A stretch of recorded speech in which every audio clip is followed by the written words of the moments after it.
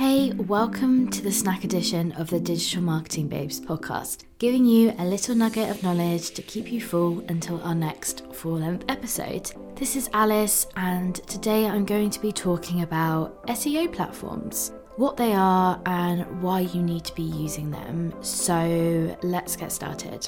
Now, first of all, SEO stands for Search Engine Optimization.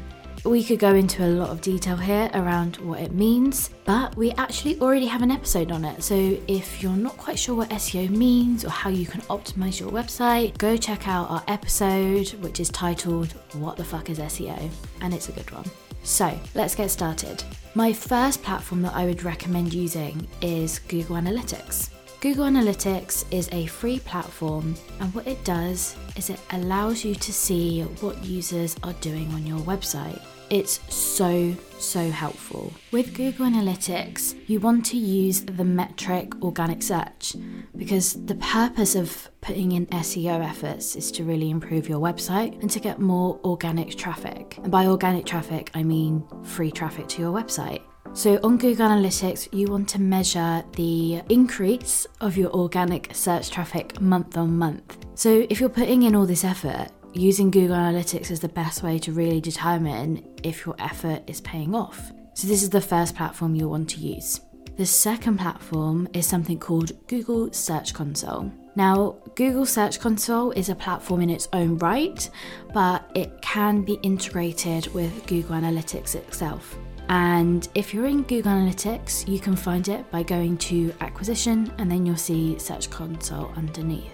We would always recommend setting up Google Search Console. The reason for this is because you'll be able to see what users are searching for before they get to your website. And this is called a search query. So by looking at the queries, you can see if people are just searching for your brand name, which might suggest that all your efforts on social media are really paying off, or they could be looking for something specific. If you see that lots of users are, if you're a fashion brand, for example, and lots of users are searching for jeans, this is great for content. How can you really optimize that? Maybe you can create a blog on different types of jeans for different types of seasons or styles. It's really kind of an opportunity to see what users are already searching for to get to your website and how can you optimize that. You can then also see what you think people would be searching for, and if that's different, then what can you do to kind of change that narrative? If you're a brand that wants to be known for something specific, you want to be known for your copywriting service, but people are actually coming to you for videography, then okay, that means you need to change your content, tailor your marketing, and maybe improve your website content to make sure that you've got more copywriting services and content on that website.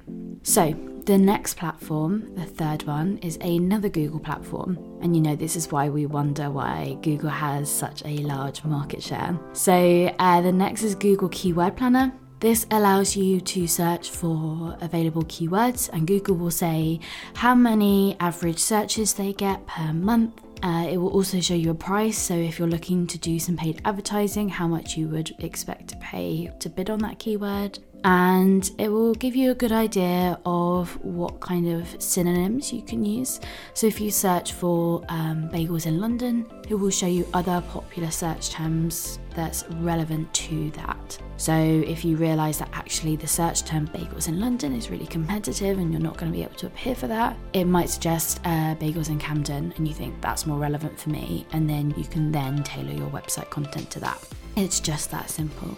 I would just add a note here that there is other keyword planners available. Ubersuggest, which is a platform from Neil Patel, who is very well known for SEO and all things search marketing. This is also available. It's a really great tool as well. So I would just recommend using what works for you. So just to wrap up this mini episode, you're going to want to use Google Analytics, Google Search Console, Google Keyword Planner, or Ubersuggest, and all of these will really help you really find out if your SEO efforts are working and really help you optimize your website. Thank you so much for listening.